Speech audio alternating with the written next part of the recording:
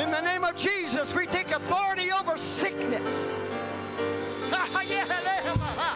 the name of Jesus, we take authority over every spirit of rebellion and unbelief. In the name of Jesus, we take authority over every spirit of apostasy and false doctrine. In the name of Jesus, we take authority over every spirit of addiction, every spirit of bondage. Hallelujah. You say, well, I don't have any power over those things. Yes, but Jesus does. Yeah, but Jesus does. Hallelujah. My God. 1 Peter chapter 4. Thank you, worship team, musicians, who give so much to enable us to freely, with liberty, worship our God in spirit and truth. We're not tied to an instrument. They're willing to use that gift, that talent, skill that God has given them and they've developed for the glory of God, and we appreciate it. 1 Peter 4, 2 verses of Scripture. Beloved, think it not strange concerning the fiery trial which is to try you, as though some strange thing happened unto you.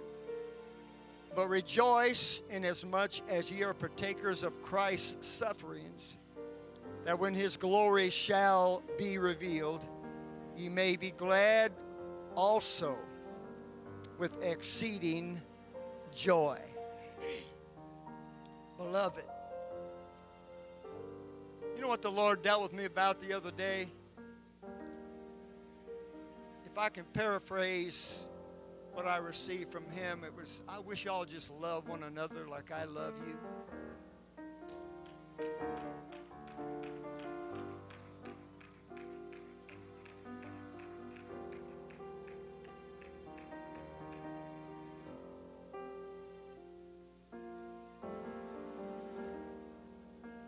Every time you feel a little haughty, a little bold, a little pride, go read 1 Corinthians chapter 13. Though I speak with the tongues of men and of angels, and have not charity,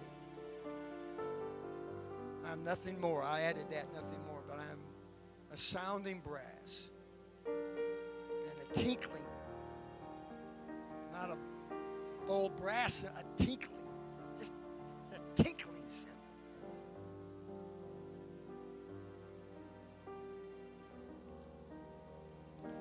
Not speak as the authority on that, trust me. But I believe God wants us to work on it. God bless you. You may be seated. We're going to talk about something today that will absolutely resonate with every person in this room without exception. The reason is because we're going to talk about physical and emotional pain. We're going to talk about struggles and losses that each and every one of us experience. We're going to talk about trials and about tribulations. There is a difference between a trial and a tribulation. A trial is when your faith is put on trial, and the jury will determine whether it is legitimate or not. It will be tried by a situation or circumstance. Tribulation is much different in the fact that it is like a tsunami, a storm, a wave that comes against you, and you have to survive, whether it's a trial or a tribulation. There are a lot of things that cause undue stress and anxiety in our lives, and I think that we are living in the age of stress and anxiety. One of the reasons that I used to be a news junkie, but one of the reasons I have had to break myself of that is because of the things that you hear now in the news. Of all of the things that are going on, it is so disturbing. It is so heartbreaking. We are confronted daily just in the normal scheme of things with disappointment and with grief and so on and so on. Thankfully, every trial that we experience, thankfully every tribulation, does not lead us into the precipice of despair. However, there's pain and there is agony, there's heartache, and sometimes it is visceral. Sometimes it is overwhelming. Sometimes it seems to be more than we are going to be able to bear. And the Bible says that He will not allow us to be tempted above that which we are able, but with that will make a way of escape. And I hear that quoted so many times by even prominent apostolic men of God, that God will not put on you more than you are able to bear. And it doesn't say that. It does not say that. Because there are saints of God that are crushed under pressure. There are children of God, men and women of faith that cannot take another moment and find, at least attempt to find, a means of release or escape from their depression or their situation or their despair. And so we're going to talk today about strange things. Our hope is that by the time that you leave this place, that you will have a fresh perspective of life's inevitable and unavoidable distresses. The Greek word for strange, if you look it up, I don't even know how to pronounce it, so I'm not even going to try. Starts with an X. That's your first clue. Leave it alone. And you look, it's kind of a long, drawn-out thing, but what it basically means, if you boil it, settle it down, it means something that is out of place. Something that does not belong here. And it's notable, and it's bothersome, and you cannot ignore it. It's a strange thing. I remember when we bought a recliner a number of years ago, a double recliner, and we had it delivered, and it was a month, an entire month, before Echo would even get near it, much less get on top of it. She'd sit off and look at it and run from it and everything else because it was out of place. It doesn't belong here. And you may know when something is out of place. Hopefully, through the Spirit of God, we will recognize some trials are very subtle. We're going to talk about that in a moment. Sometimes it's not as obvious as you may think that it will be. See, the devil comes sometimes as a roaring lion. At other times, he comes as an angel of light. Sometimes your hair stands up in the back of your neck, and sometimes you don't even know that he is in the room. So I'm going to talk about some of these things and hopefully remove the veil of mystery that seems to occupy our minds much of the time when we're enveloped by circumstances that are out of our control. One of the reasons that I like driving when I'm with a group is because I am in control of the steering wheel, of the gas pedal, and of the brake pedal. I like being in control when I am in a vehicle moving 70 miles an hour down the highway. I'm sorry, that's just who I am. That's the way God made me. You pray for me.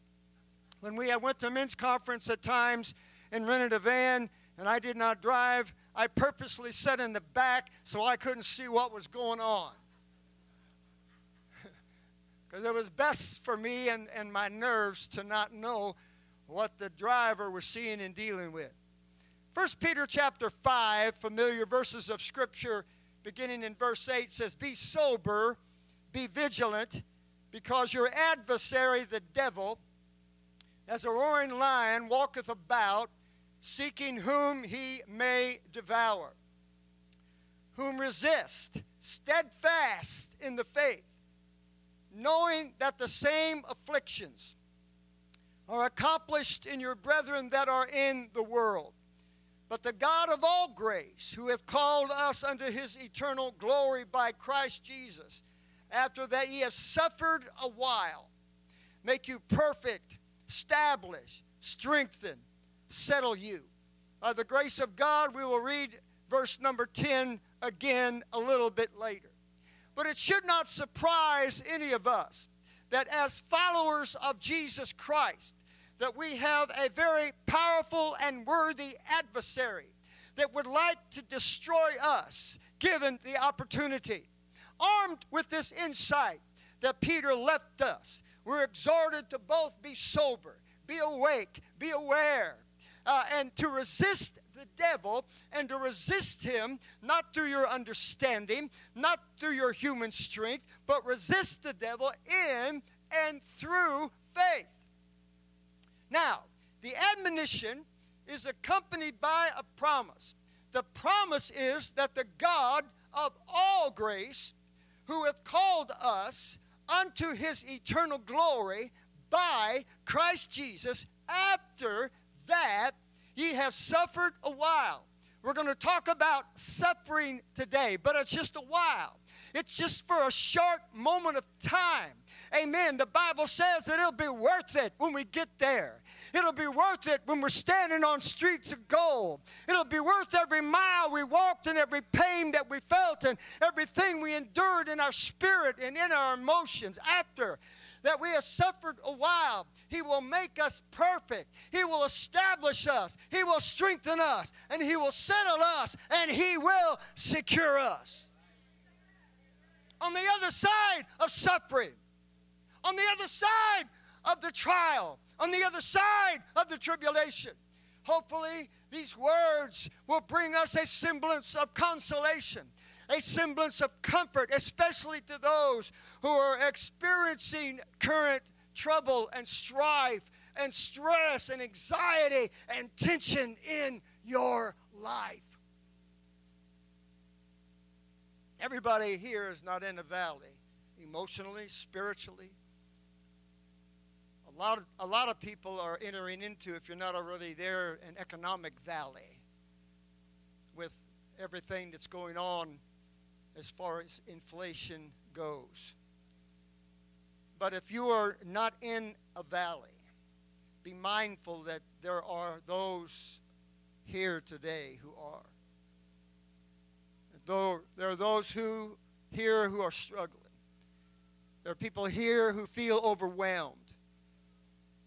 Don't know what tomorrow is going to bring. Hallelujah. It's one thing to talk about God, what he can do in this building, but what can he do on Monday? I want you to know when you get up in the morning and the music team is not singing you as you brush your teeth, and they're not worshiping God when you walk into the kitchen to make your morning coffee, Jesus will still be there. He'll still be with you. I had something happen this morning that's never happened to me in my life as many times as I have been privileged to feel the incredible and wonderful presence of God in prayer and worship and devotion and so on.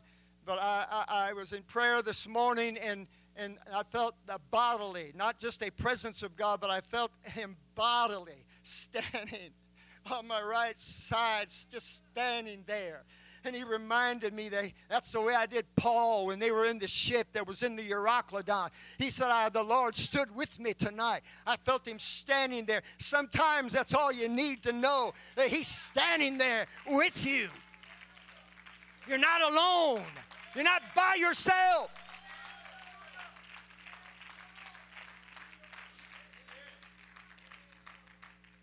First Peter 4:15, 16, and verse 19, let none of you suffer as a murderer, or as a thief, or as an evildoer, or as a busybody in other men's matters. I mean, if you sin, you mess up, you foul up, you whatever you do, and you suffer for it, that's not a trial or tribulation. You just sinned, and you're reaping the repercussions of it.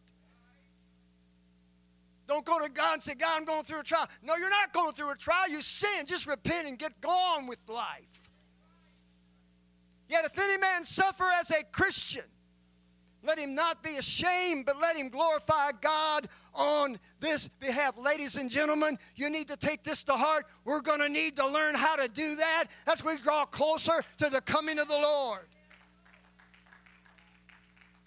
Verse 19, wherefore let them that suffer according to the will of God, commit the keeping of their souls to Him in well-doing, as unto a faithful Creator.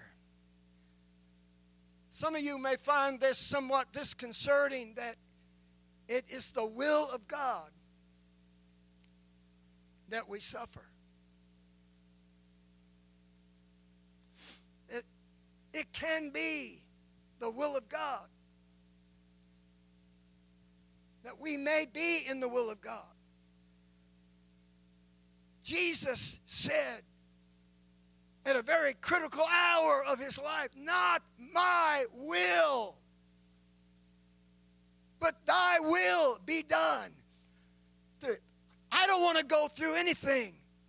I don't want to pass through the valley of the shadow of death. I don't want to walk across blood-stained battlefields. I don't want to endure another moments of pain, but I'm going to tell you right now, it's God's will that we learn how to suffer. In our text in 1 Peter 4:13, Peter wrote, as believers, we ought to rejoice, inasmuch as we are partakers of Christ's suffering. Come on, that's hard. That's hard business. That's hard to our hearts and to our mind. But it says in 1 Thessalonians 5:18, in everything give thanks. We've quoted it 1,000,000 times. In everything give thanks for what? This is the will of God in Christ Jesus concerning you.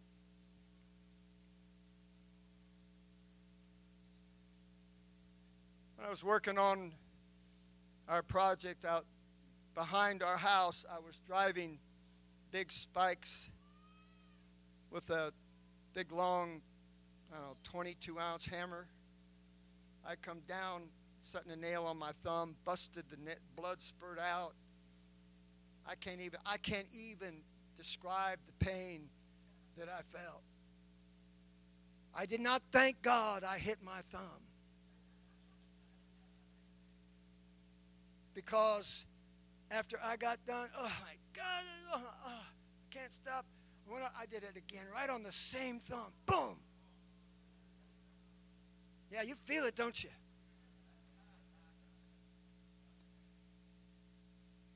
On the way to church, what was it, Thursday night, we saw a 3-car accident.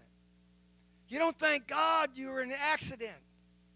And they had to call an ambulance. Oh, thank God I got hurt. Thank God I broke 5 bones. And thank God I'm on my way to the ER. No, thank God I'm still alive. Thank God it could have been worse. Thank God that He kept His hand on me.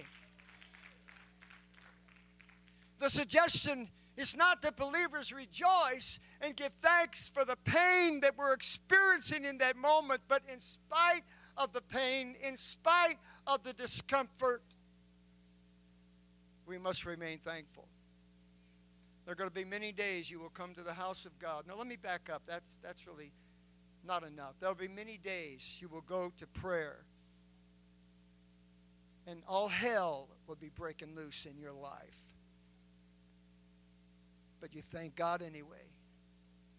You give God thanks anyway, because He's still on the throne and He will bring you through. Luke placed this principle into perspective when he wrote about Peter and John. A remarkable miracle. The lame man at the gate, beautiful, silver and gold have I none. You know the story. So, rise up and walk. And this man who'd been lame forever rose up, walked, leaping, praising God, went into the temple, caused an uproar. They were arrested, and they were threatened, and they were beaten, and they were let go. And Luke, who wrote the story in the book of Acts, put this all into perspective for us. It says in Acts 5:41, and they departed from the presence of the council rejoicing. Oh my gosh, I ain't never going to do that again. Now I ain't going back to the temple anymore. I'm going to pray for the sick. Oh my gosh. They walked out of the council. When they saw them walking out the door, leaping and dancing and praising God from the inside, these guys are crazy. What? Why in the world would they rejoice? We just threaten them never to speak again in the name of Jesus. We beat them black and blue and then turn them loose. And we see them dancing down the stairs and dancing down the street. Why? It says they were counted worthy to suffer shame for his name. I've heard years ago, I'm talking about 35, 40 years ago, missionaries would come back from the foreign field and they would testify the greatest persecution against us was not from the government. It wasn't from the Islamic community. It wasn't from the Hindus. It wasn't from the Sikhs. It was from the Trinitarian Pentecostals who hates oneness. And yet, we should rejoice that if we feel shame, people shame us for our faith, that God would count us worthy to suffer like he did.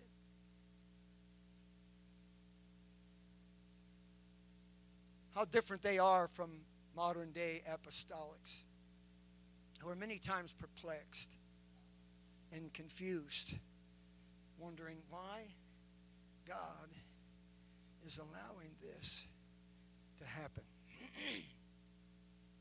Peter and John were in a much worse situation than I have ever been in. And yet they rejoiced.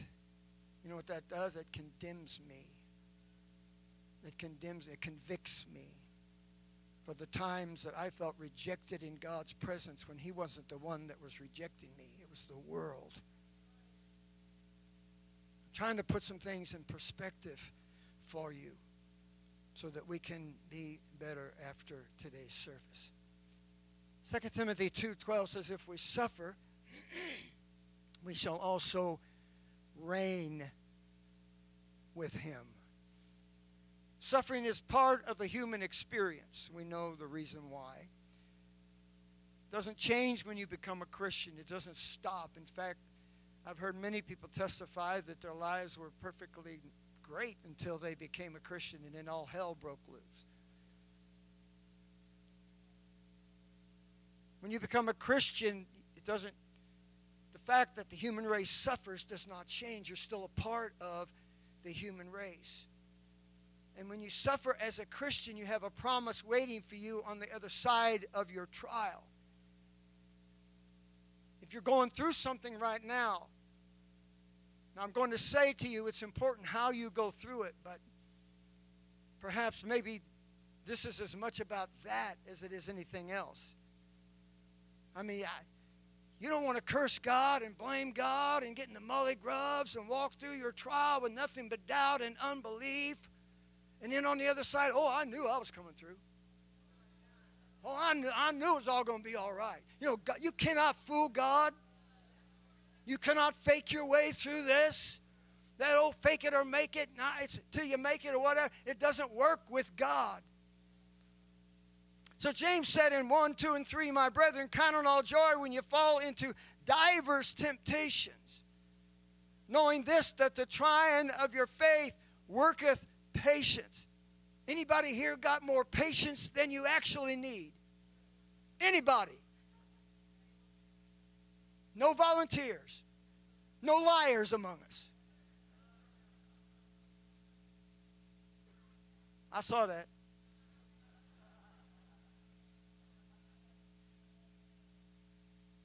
First Peter 1, verse 6, wherein ye greatly rejoice, though now for a season, if need be, you're in heaviness through manifold temptations, that the trial of your faith, being much more precious than of gold that perisheth, though it be tried with fire, might be found unto praise and honor and glory at the appearing of Jesus Christ, whom having not seen ye love, and whom though now ye see him not, yet believing, ye rejoice with joy unspeakable and full of glory, receiving the end of your faith, even the salvation of your souls. God has entrusted us to valiantly and gallantly preach this gospel through the tempestuous years leading right up to the coming of the Lord. This will not be possible.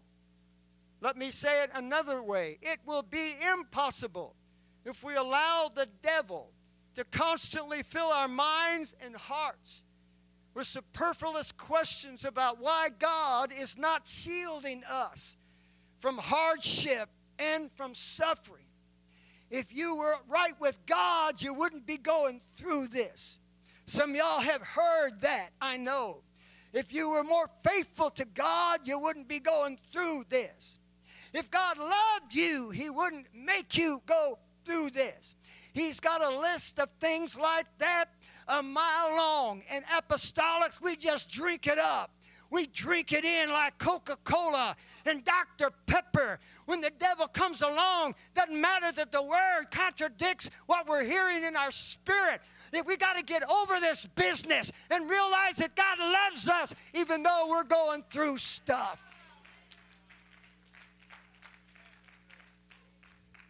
Proverbs 13 and 15. Good understanding giveth favor, but the way of transgressors is hard. Now listen to me for a minute. We know that everybody, I don't care who they are, goes through stuff. I wonder sometimes, what does a billionaire go through? I'd like to find out.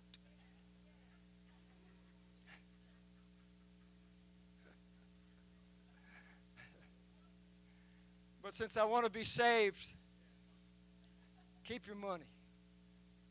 Everybody goes through stuff.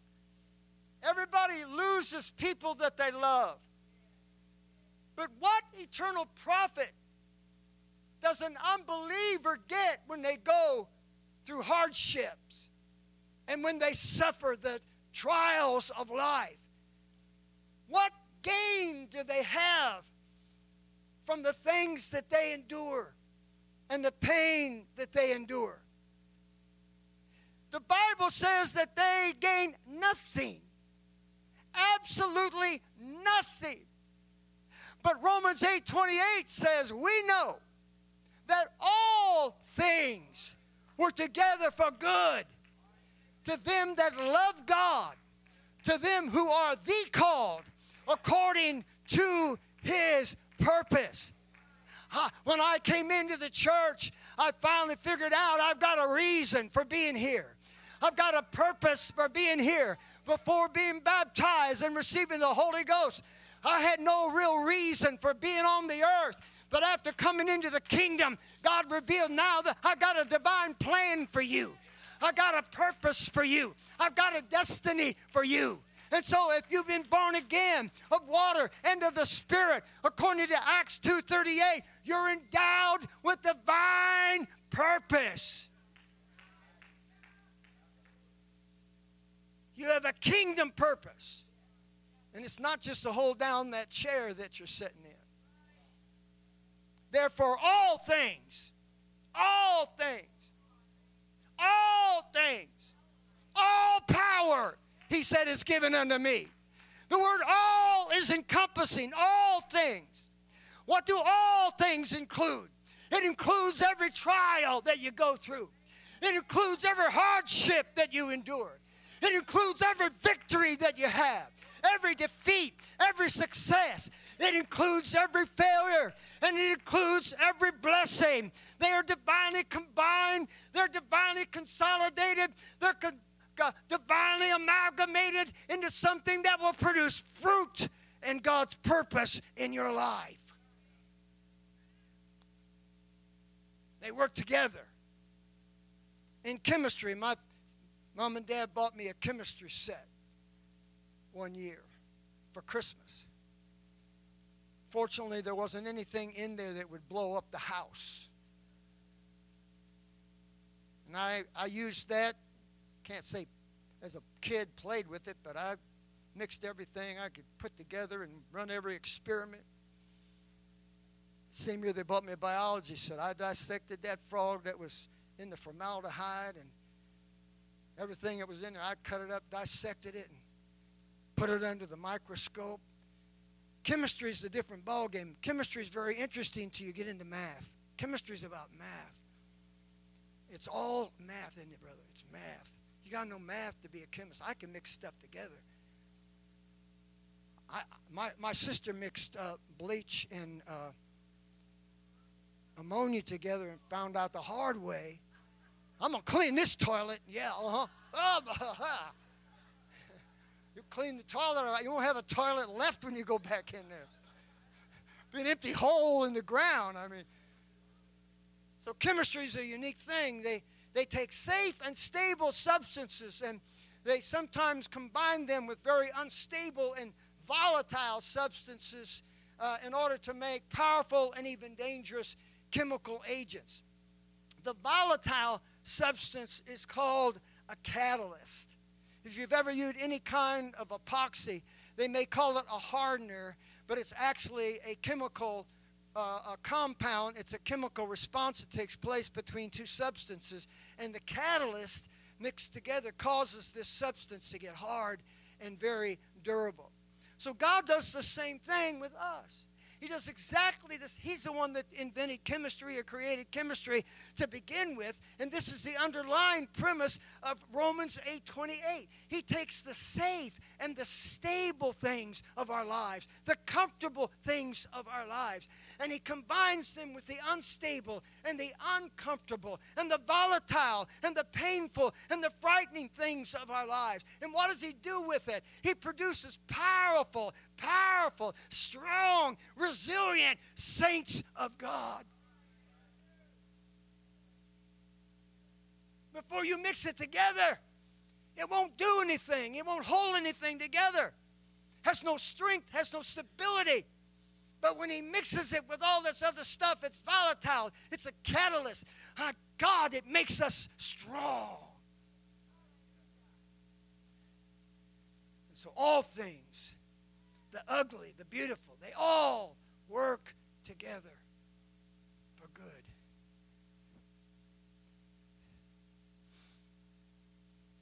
We are pacifists and peacemakers when it comes to men. But when it comes to the devil, when it comes to the powers of darkness, we are called, we're anointed, and we're appointed to tear his strongholds down.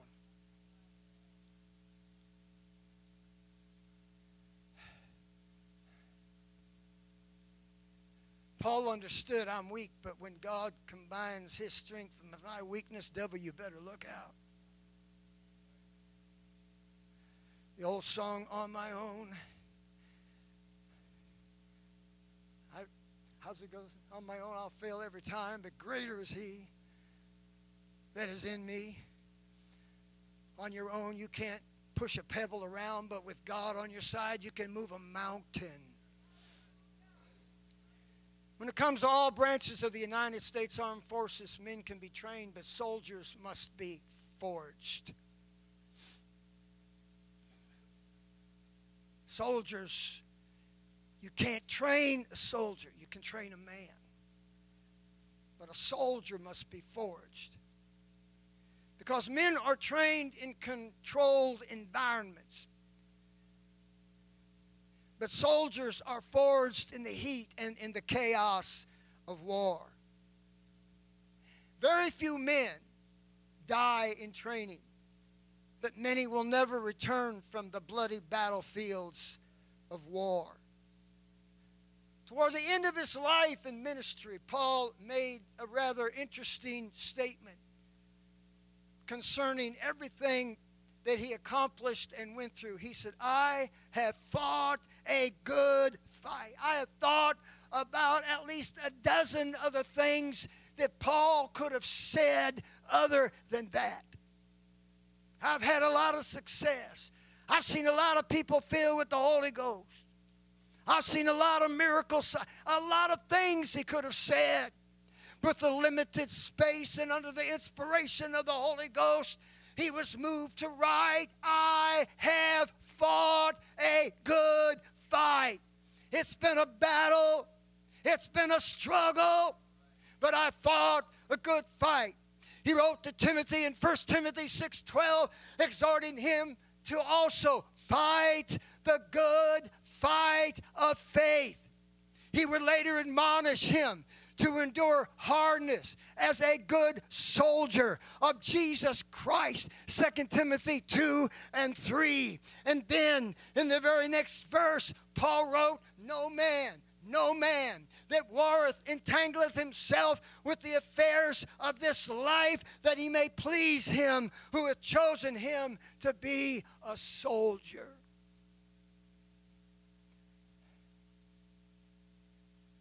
There's a difference between being a saint and a soldier. Sometimes you wear the robes of righteousness. At other times, saint of God, you better put on the whole armor of God, because just a righteous robe is not enough. You're getting ready to go to war.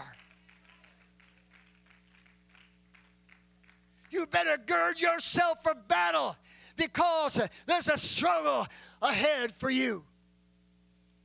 So what am I saying? I'm saying that your hardest trials will prepare you for your fiercest battles. Whether we like it or not, when we were born again, we were thrust into a war between God and Satan. Wasn't it wonderful when you were young and dumb in the Holy Ghost? You thought everybody in church was saved.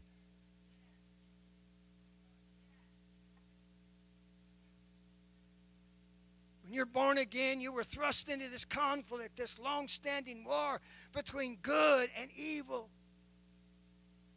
between light and darkness.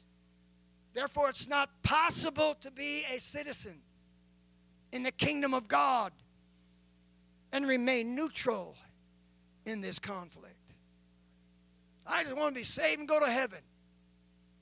I'm sorry, I can't make you that promise. I just want to stay out of everything and just go to heaven when my time comes.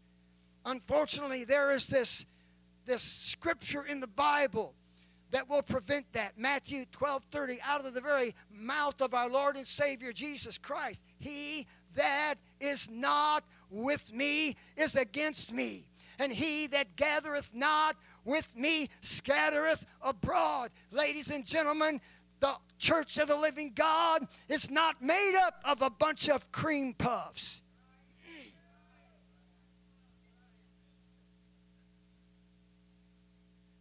God did not build his church out of a bag full of marshmallows. He carved his church out of hardship. He carved his church out of suffering. He carved his church out of people that were willing to walk through hell in order to serve him and follow him. We're not a bunch of hand wringers. We're a bunch of hand clappers. My gosh. Psalms 18. Verse 32, it is God that girdeth me with strength and maketh my way perfect. He maketh my feet like hinds' feet, setteth me upon my high places. He teacheth my hands to war, so that a bow of steel is broken by mine arms. Thou hast also given me the shield of thy salvation, and thy right hand hath holden me up, and thy gentleness hath made me great. Thou hast enlarged my steps under me, that my feet did not slip. I don't care how much of an introvert you are. You need to walk in the office tomorrow with your head held high. This is in your Bible just as like it's in mine. It's not written to extroverts. It's not written, amen, to people that are outgoing. It's written to every one of God's people.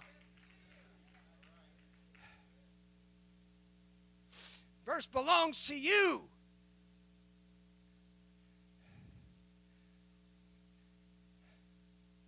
So even though a soldier may have all the appropriate weapons, all the appropriate paraphernalia, and accoutrements necessary for war, is not a true warrior until he or she has been seasoned on the battlefield.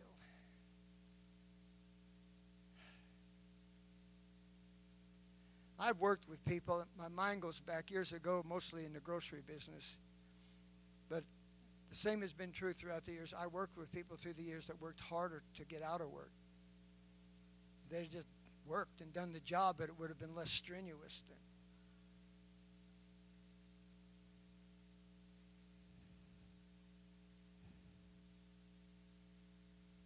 So just because we got armor don't mean you know how to use it.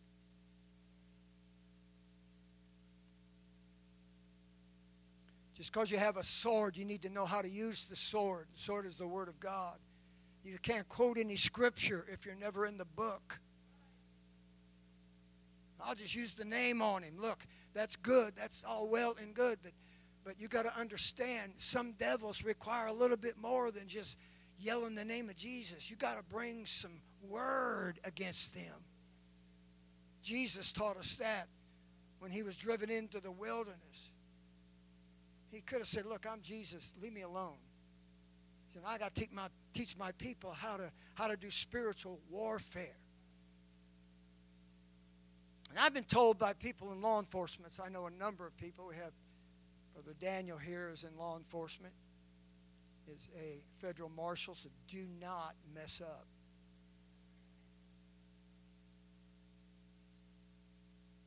I've been told by a number of people I know in law enforcement that shooting your weapon at a gun range is a lot different than shooting your weapon in a very chaotic and volatile situation. When the adrenaline has been released in your body on a gun range, you're steady, still, relaxed. Some people are. Last time I took my gun to the gun range, I shake so much from my age. I even have a laser scope. I mean, even the wildlife was running from the hills. I mean, the laser was shooting into the trees, and they're heading for high ground.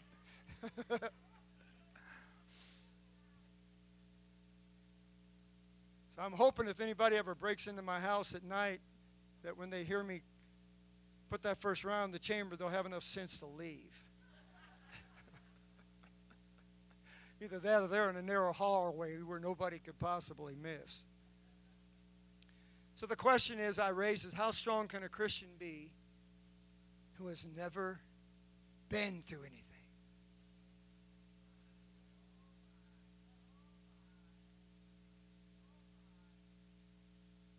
You know why? The reason some of our people, maybe you're here today, you're afraid of the devil because you never fought the devil face to face. You've never been up against devils face to face in the middle of the night when it was just you and God. I thought about David. I shouldn't go into this because I'm veering now, but I thought about David. David goes out and kills Goliath. Everybody was afraid of giants.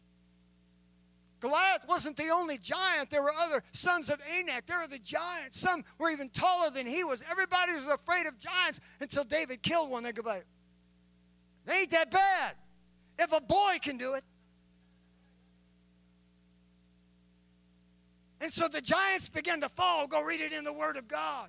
After they found out that it could be done. It's just like, I think the guy's name was, if I'm wrong, please forgive me. I think his name was Roger Bannister. Wasn't he the guy that broke the 4-minute mile? It was impossible. Nobody could break.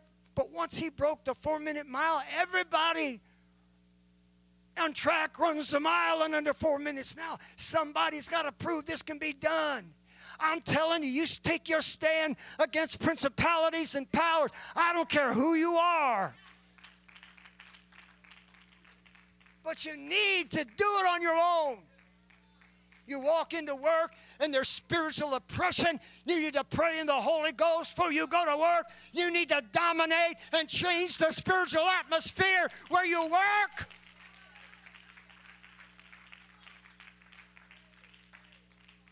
Everybody was afraid until David did it. And so I'm speaking to some people here, men and women of God who have been through some hard-fought battles. I'm not going to stand here and tell you've won every battle. You've always come through unscathed. I've always made up my mind. I'm a little guy compared to a bunch of other fellows out there, but I made up my mind when I was a young boy in school. You might get me in a scuffle, and you might beat the living tar out of me, but you're not going to come out of this with nothing. You're going to bleed before I'm done with you. There's going to be blood coming from somewhere on you. They might carry me off the field. You might walk off, but you're not going to go without anything happening to you. And I made up my mind about the devil. You might beat me up once in a while, but you're going to know you've been in a scuffle. Trying to help somebody. And so Peter said, you should not think it's strange concerning the fiery trial. As if some strange thing happened to you, let me reverse that. We should think it's strange if nothing is happening. We should wonder, wait a minute, why am I not being attacked? Wait a minute, why am I not going through hell? Why is there no trouble in my life? There might be one or two here that fits that description. I don't know. It's not all about war. Sometimes we're tested with easy stuff before we're tested with the hard stuff. Now, this is important. I know I got to hurry up because I'm keeping my reputation, but it's not my intent. We're all familiar with the fire story, right? The furnace, Shadrach, Meshach, Abednego. 3 went in, saw 4 in the flames, 3 came out. There was not the smell of smoke or nothing on them. I mean, I love preaching about Shadrach, Meshach, and Abednego. You want to know why the fire did not consume them? Let me tell you what I think. It's my opinion. Because when they pushed the king's meat up in front of them, they said, I ain't eating it. It's a little thing. It's a little test. It's a little deal. You see, you may think the little stuff don't count. But because they said, we're not eating the king's meat, God says, I'll keep you when you go through the fire. You better pay attention to the small stuff. Because when you pass the little test, you'll pass the big test. Praise God. I came into this recently, I view Job as the poster child for suffering in the Old Testament, and Paul as the poster child for suffering in the New Testament. We're not going to have time to talk about Paul, but you want to see what suffering was all about, go read about him. But speaking of Job, there's an anomaly of human suffering that's brought into focus through Job's story. And as you well know, he suffered great loss. He was a wealthy man, and one day he lost his entire wealth. Everything was taken.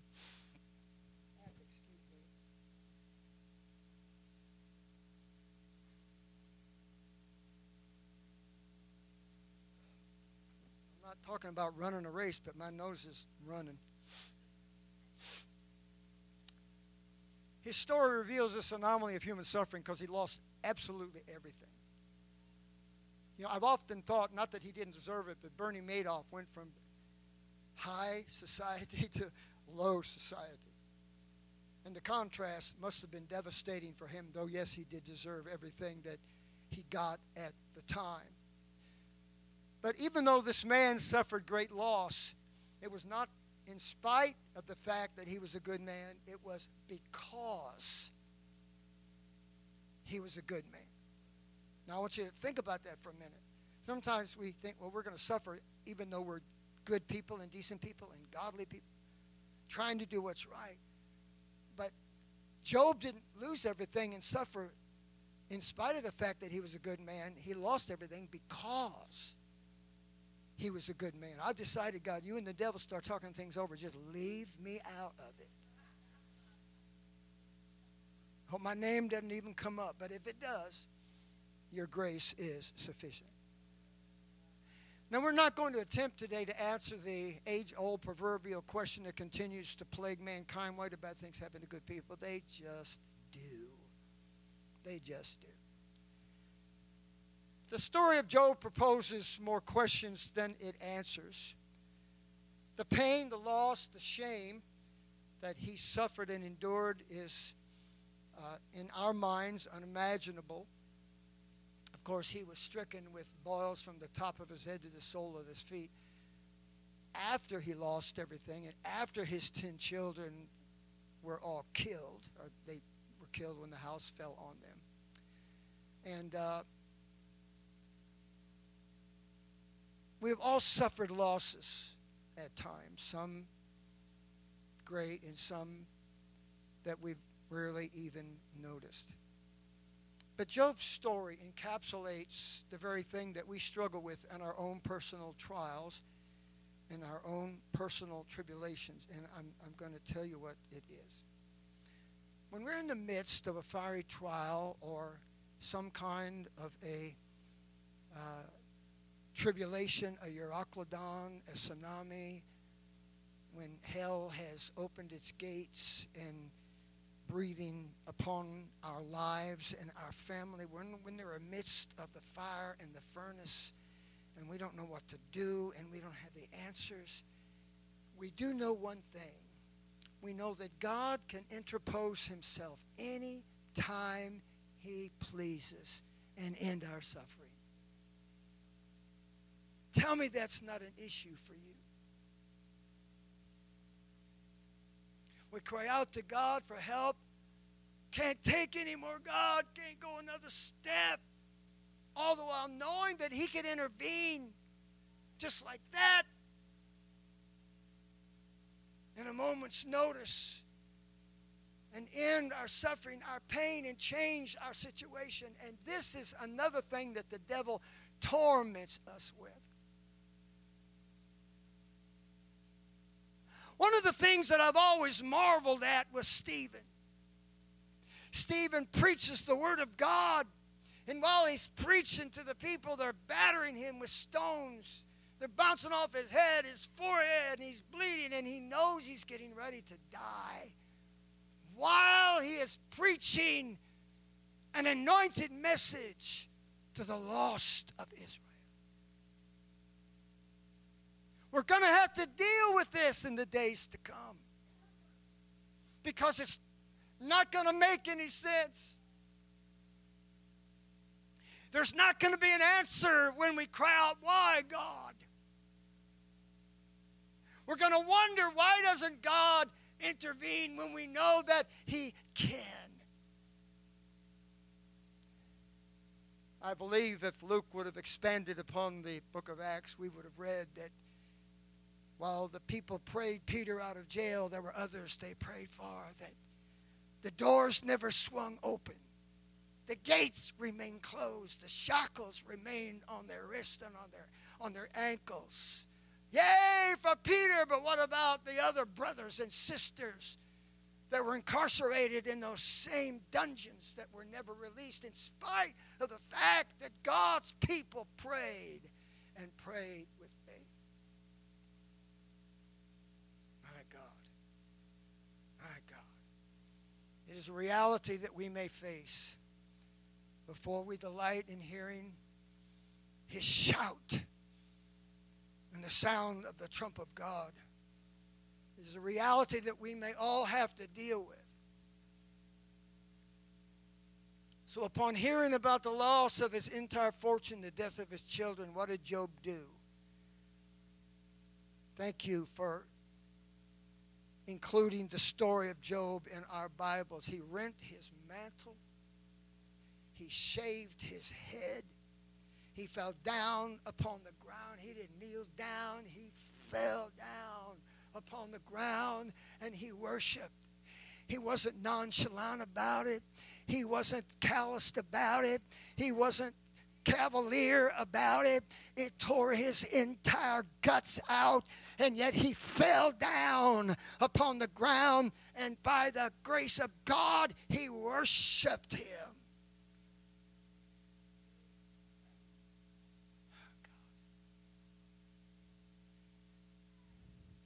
Was in the deep throes of anguish and despair that Job was heard to say, naked came I out of my mother's womb, and naked shall I return thither. The Lord gave, and the Lord hath taken away. Blessed be the name of the Lord. Praise God. Praise God. What's this devil doing here? It will not respond to my rebuke or the authority of Jesus' name. God says, Paul, I sent him to you. Not like you weren't suffering already, but all the stripes on your back, you begin to get a little haughty about it. And all of the pain you went through, you begin to get a little prideful about the stuff that you suffered. So I'm going to fix that in you because I want you to be saved. So I'm going to give you a devil you cannot rebuke. I'm going to give you a devil that's not going to flee when you resist him. I'm going to give you a devil that's going to stay with you for the rest of your life. Paul said, I prayed 3 times, God, take him away from me.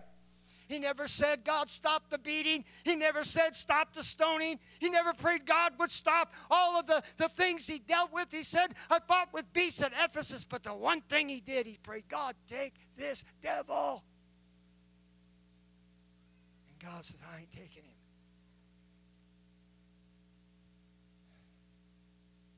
My God, though he slay me,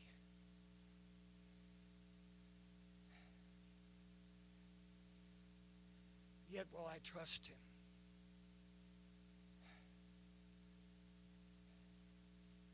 The loyalty, the commitment to God.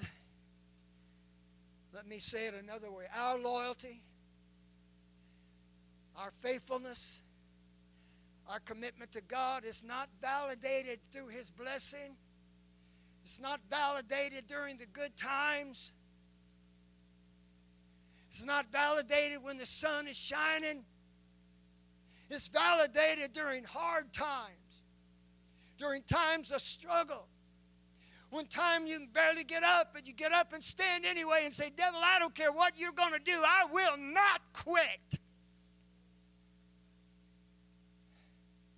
And God knows if all he does is bless us, how weak and pathetic we would quickly become. Praise God. Devils and demons and unclean spirits carry a certain mystique and aura. I think some new converts are a little fascinated with it at first. They find out that it's nothing to play with. I was praying late one night years ago, probably 40 years ago. I was in the living room on my knees facing a chair. I was praying in the Holy Ghost, man. I was ripping and snorting it. I was wading through the things of God and crossing over dimensions of the Spirit. I was praying, woo, woo. All of a sudden, the presence of God was vacuumed out of that room, and I felt a wickedness like I had never felt. I stopped and I raised up. I was rebuking devils, and I was putting demons to flight, and I did all that business. And I raised up, and God said, don't play with this. It's not to play with. God restored his glory to me so I could go on praying, but he taught me a lesson. It's not to toy with. It's not a toy. Sword of the Spirit's not a toy. You bring it out when you need it, and it'll be there, and it'll work for you.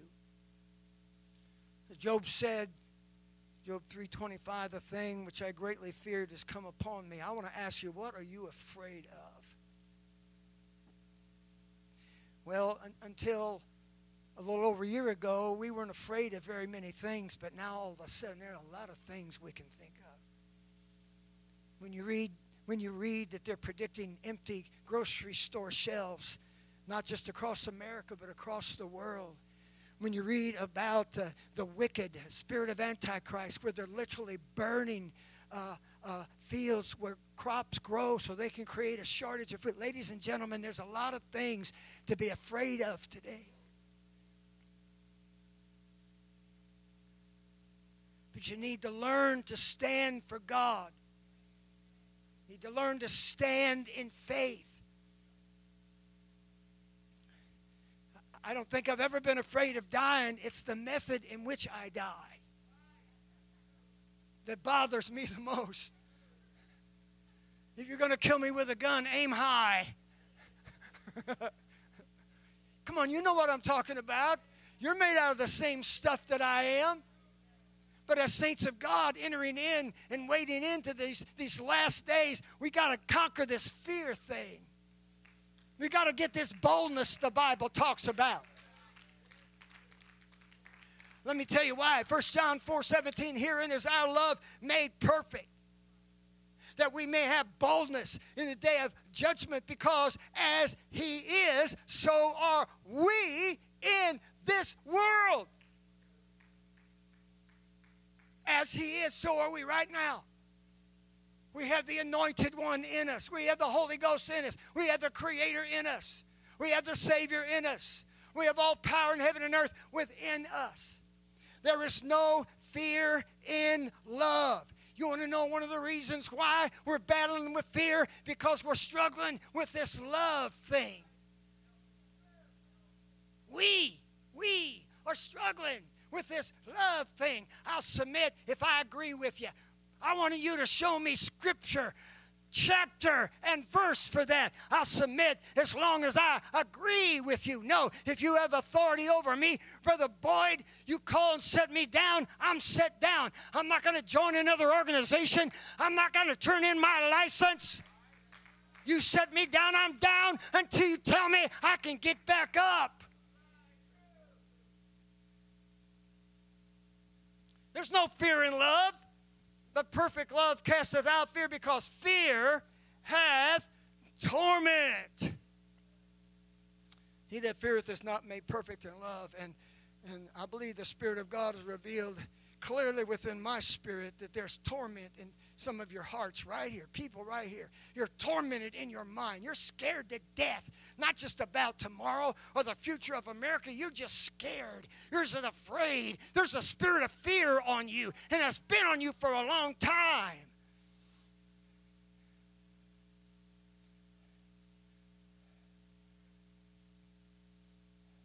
And it's only going to get worse unless you get delivered from that thing.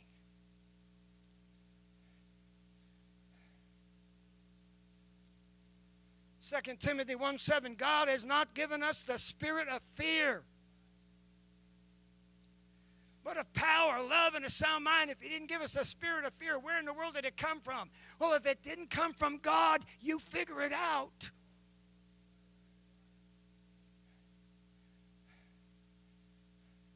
I'm not talking about being stupid and not having apprehension about what tomorrow's going to bring. I'm not talking about being cavalier and foolish with what we may face in America before the Lord. I'm not talking about that. But we cannot walk and live in fear and become the church that God has ordained us to be.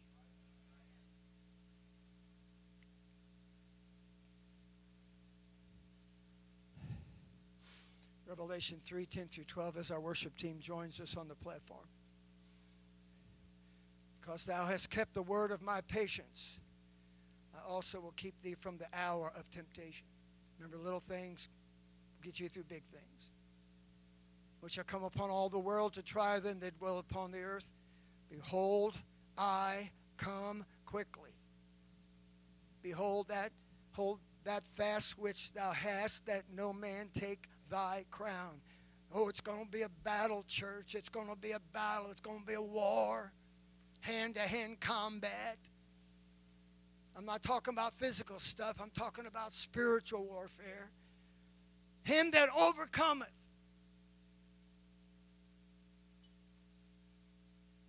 What does that say? Everybody's not going to overcome, but he that overcomes. Will I make a pillar in the temple of my God? He shall go no more out, and I will write upon him the name of my God and the name of the city of my God, which is New Jerusalem, which cometh down out of heaven from my God, and I will write upon him my new name.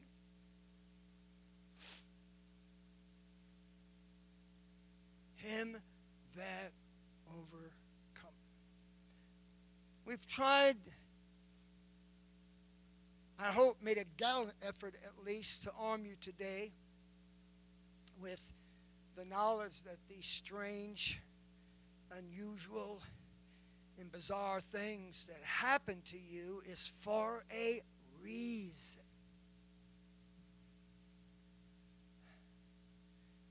And one of the things that we struggle with is if we could just know why, the reason. What is this doing for me? I have to ask God, what possible lesson did I learn when I hit my thumb 2 times with a hammer? What was I supposed to learn from that?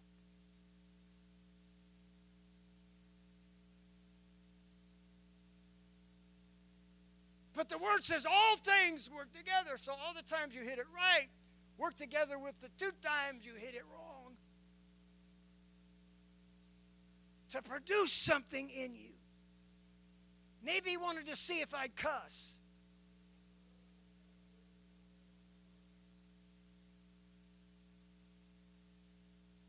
I didn't. And so we have to accept that there's a reason for our suffering on the premise of faith, because we will probably never, at least not in this life, know the specific reasons why these things happen to us. We are given the consolation that for the child of God at least, I wouldn't go telling your neighbor that's unsaved this, because it doesn't apply to the unsaved. For the saved, all things work together for our good.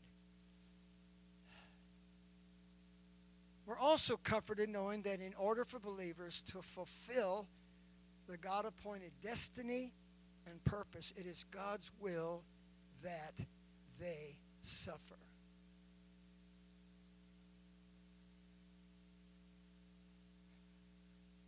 Without the trials and tribulations that we indefinitely must go through, we will never be the church that God needs us to be in this last hour. Some will faint, while others will remain strong in the faith and stalwart under great pressure.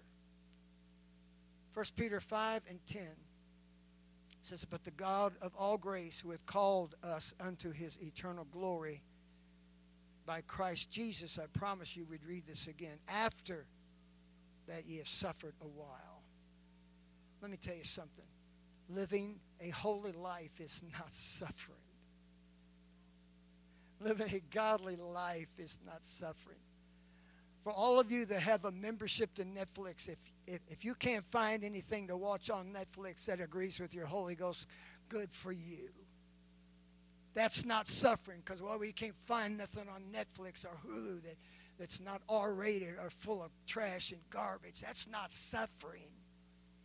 Living godly in this ungodly world is not suffering.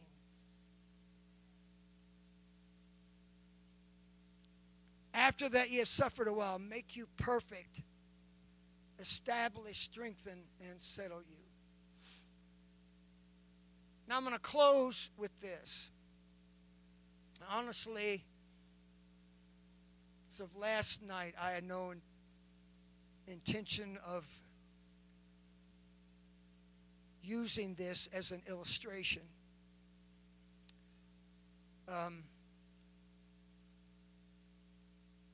Something happened to us, to my wife and I, on April 12th of 2019 that changed our lives forever. It absolutely changed us on the inside. Now, I know some of you think it's foolish, it's ridiculous. Go ahead, Brother Bruce. You think it's just petty. that on April 12th of 2019, we lost our sweet little Echo to a vicious attack by a pit bull.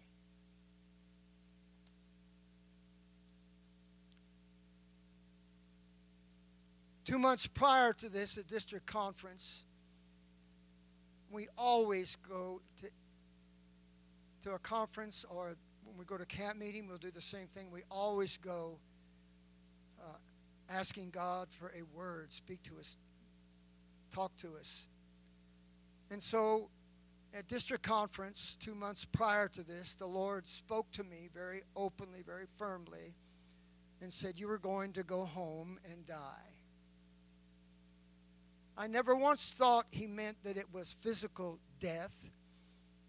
I understood him to mean that it would be a trial so severe that it would be equivalent to dying. What I did not know is that it would be something that my wife would endure as well as I. And so we took it very seriously, but we get home and you get busy and things to do, and we hit the ground running, and we frankly forgot about it. But on the morning of April 12th, I swing in the driveway at home, coming home from the gym, and the garage door is wide open. The truck is gone out of the driveway, and Sister Bruce never drives the truck, ever. Not that she can't, or I won't let her. She just doesn't. And I knew immediately something's wrong. I go in the house. Her phone is on the countertop, and I know something is wrong. So I immediately called the vet and said, is my wife there? They said, no, she's not here. I called John. He had not heard from her. And within about 5 minutes, the phone rang, and it was the vet. And she said, you need to come quick. Last night, I relived this account in the office by myself, and it brought back all the pain of it. I don't want to talk about it. I don't want to talk about it at all. I felt so strongly it's what the Holy Ghost wanted you to hear in this service concerning what we have preached to you today. I rushed to the vet. When I got there, they grabbed me at the front door and ushered me into the back to the exam room, and the room was filled with blood. There was blood everywhere.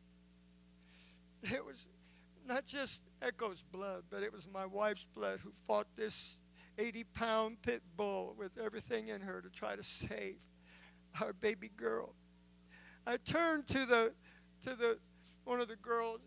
What about Echo? And she just shook her head, and we just broke down and sobbed like little children. And they brought little Echo in, wrapped in a towel, and we held her, and we wept and mourned for the longest time. And they were so kind to us to let us stay as long as we wanted, and they didn't even charge us anything for the visit. Dr. Emmett was so sweet. From there, we spent the next 5 or 6 or 7 hours. It's kind of a blur, but it was the rest of the day in the emergency room, getting her wounds tended to. And after that, we walked into an empty house, and the days that followed were dark and filled with despair like we have never felt before in our lives.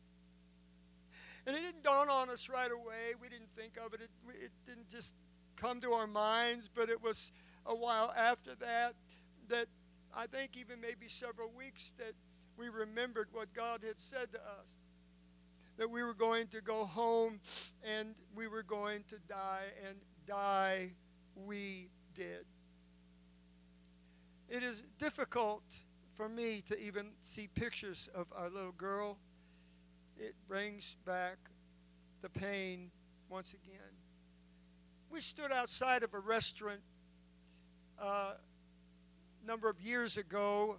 I had our little Echo with us. My wife went in to use the restroom. It was at Coconut Point, and met an English couple.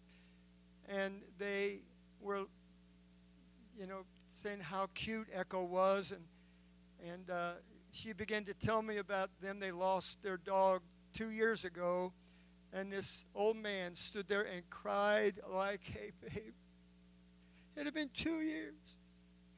And he stood there and cried like a baby as his wife told me about them losing their precious little friend. But it concerns me because in the golden phase of our lives and of our ministry, I cannot tell you what possible purpose that this could have served. That morning, she was on my lap in the prayer room, wrapped in a towel. She loved to be with me in prayer. I cannot begin to tell you, we're not really in charge of anything. We're not really that important to the kingdom of God anymore. We're really not in the front line of ministry anymore. I can't imagine what possible purpose this could have served in God's sovereign plan for our lives, but this is what we must accept. God knows. God knows. And you try to figure it out and piece it together, and you try to find the reason for it, and it will do nothing but torment you in your mind. I don't know what you've been through. You can stand with me. I don't know what you've been through. I don't know what kind of hell you faced.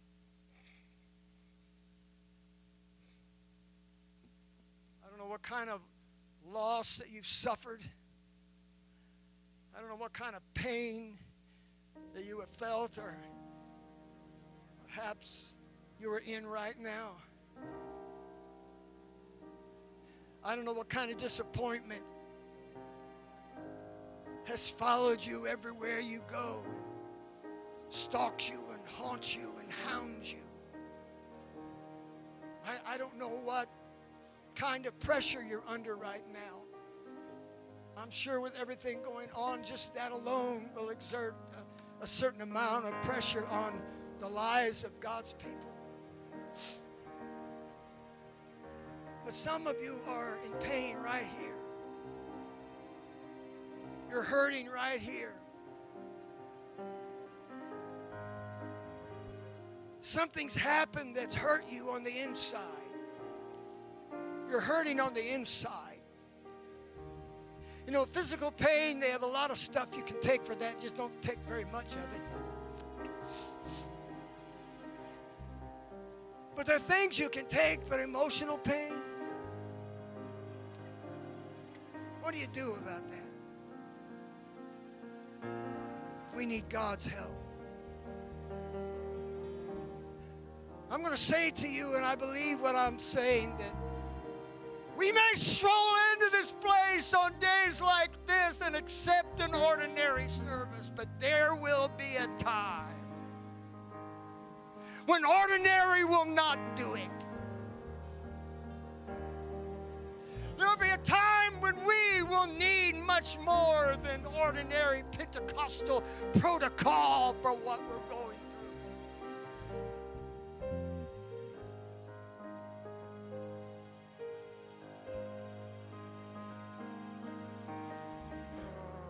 Plan on going here.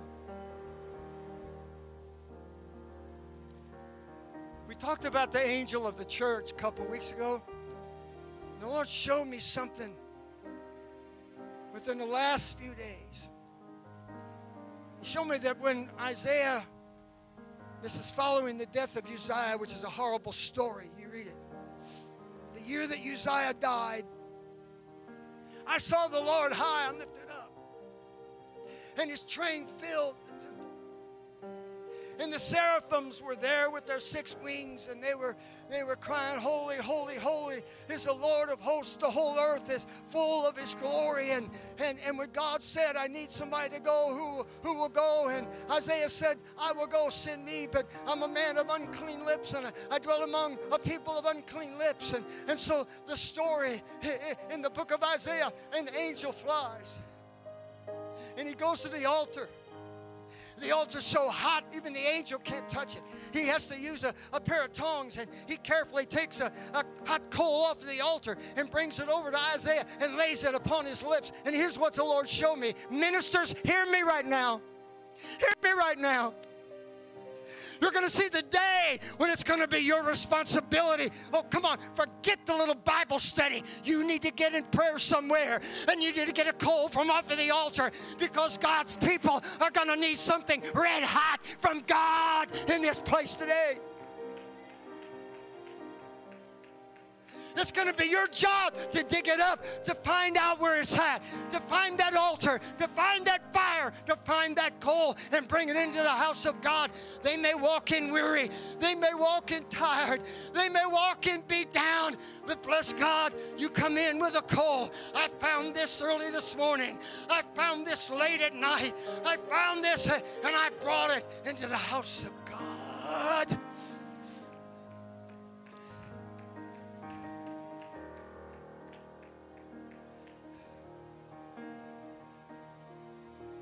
The burden must not rest on our intercessors all the time and our prayer warriors, ministers of God.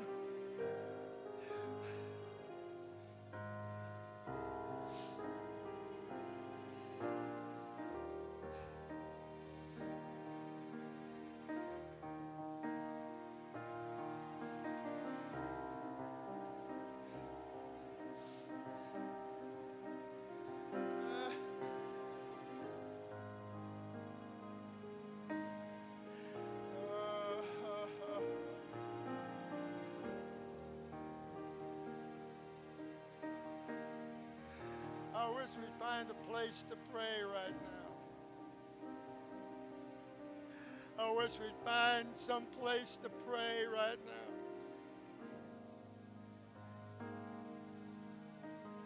now. I wish we'd find somewhere we could get down before God in this place.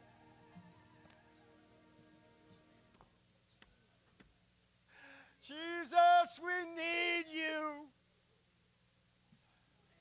Jesus, we need more than a trickle. We need more than goosebumps. We need an intervention. We need a divine intervention. Oh, God. Oh, Jesus. I know you've been through hell, but you're still standing. You're still living for God when hell sent its best. When hell sent its professionals against you, highly trained and skilled devils, they were not enough because of God's grace. My God, we need a move of God. We need a divine intervention. We're way past protocol now. Oh, Jesus. Oh, Jesus. Oh, Jesus. Lord, we need you, Jesus.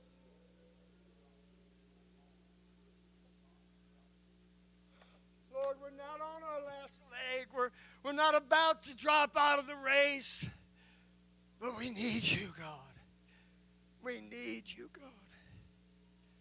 We need God today. My God, remove the veneer, the hard surface that we present to everybody else like everything is all right when it's not.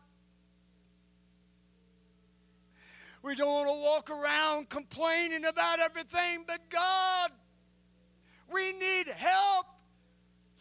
We need deliverance. We need a renewing. We need a reviving. We need an awakening.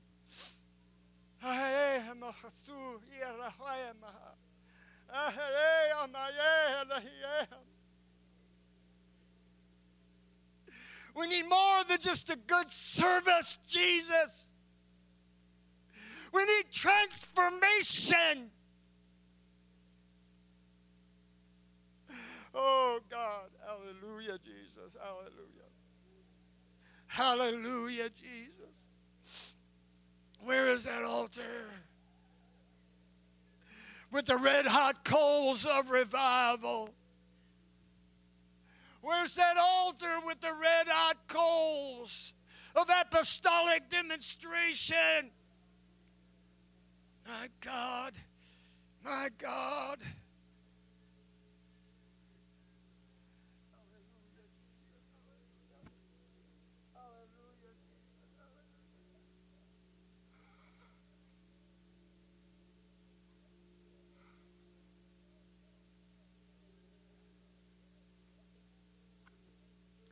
You need to pray and say, God, take me past the point that I always stop. Take me beyond that place in the spirit where I always stop and say, I've had enough. Take me past that point where I always say, this has been good. I'm ready now to get up and go home. Take me past that point, God, because I need more than that. It's going to take more than that, Jesus. Hallelujah. Hallelujah, hallelujah, hallelujah. Oh, God, my God, my God. My God, my God, my God. My God, hallelujah. Come on, saints, we're the church that's going to hold back the power of the Antichrist. We're the church that's going to hold back the powers of hell so that God can give us an end-time revival. We're the church that's going to rise up and tell hell, you can't have our city. You can't have our family. You can't have our schools. You can't have our children. Come on. Nobody else is going to do that. We got to do it ourselves. Hallelujah, Jesus. Oh, God. Hallelujah, Jesus. Oh, God, hallelujah, Jesus. My God, hallelujah.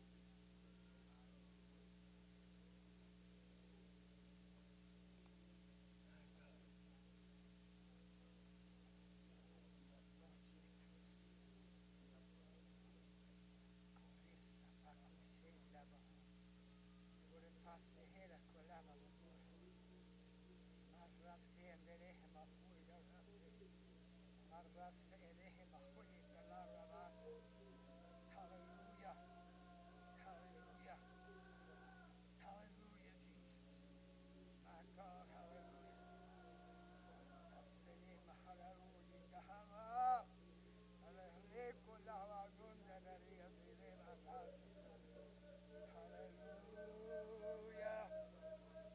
Hallelujah. Hallelujah.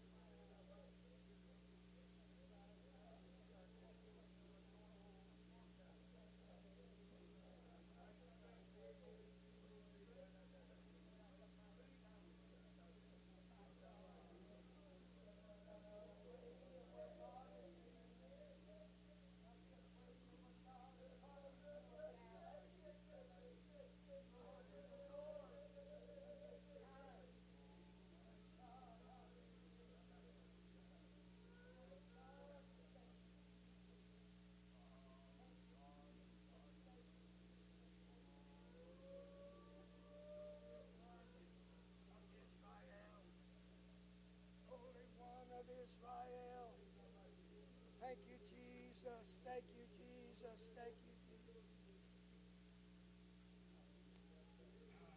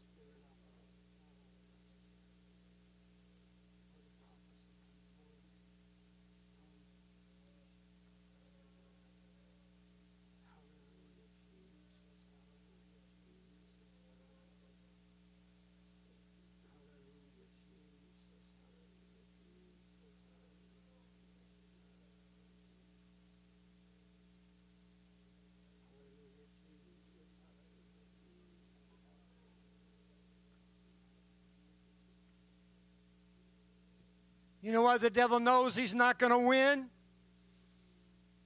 You want to know why he knows he's not going to defeat the church? Because one man stood against him all alone without any of the things that God has invested in his church. One man by the name of Job. And the devil knows I could not defeat him. And because of his faith, because of his strength, because of his love for God, the devil knows he will never defeat the church of the living God. Praise God. Your victory, what you overcome, you have no idea who you are helping to win their battle and to overcome their giant and to win their victory. You and I, we all know, all the men in this church know, we are not David. We are not David, but we serve the same God that he served. Praise God. You know, ladies, you're not Dorcas. You're not Esther. You're not Ruth. But you serve the same God that they served. My God, help us. My God, it's not for nothing. It's not for naught. The pain was not wasted. The weary nights and days were not wasted. It was not a waste of time. It was not a waste of energy. It was not a waste of anything. God will have his way. My God. My God. My God. My God. Thank you, Jesus. Thank you, Jesus. Thank you, Jesus. Thank you, Jesus.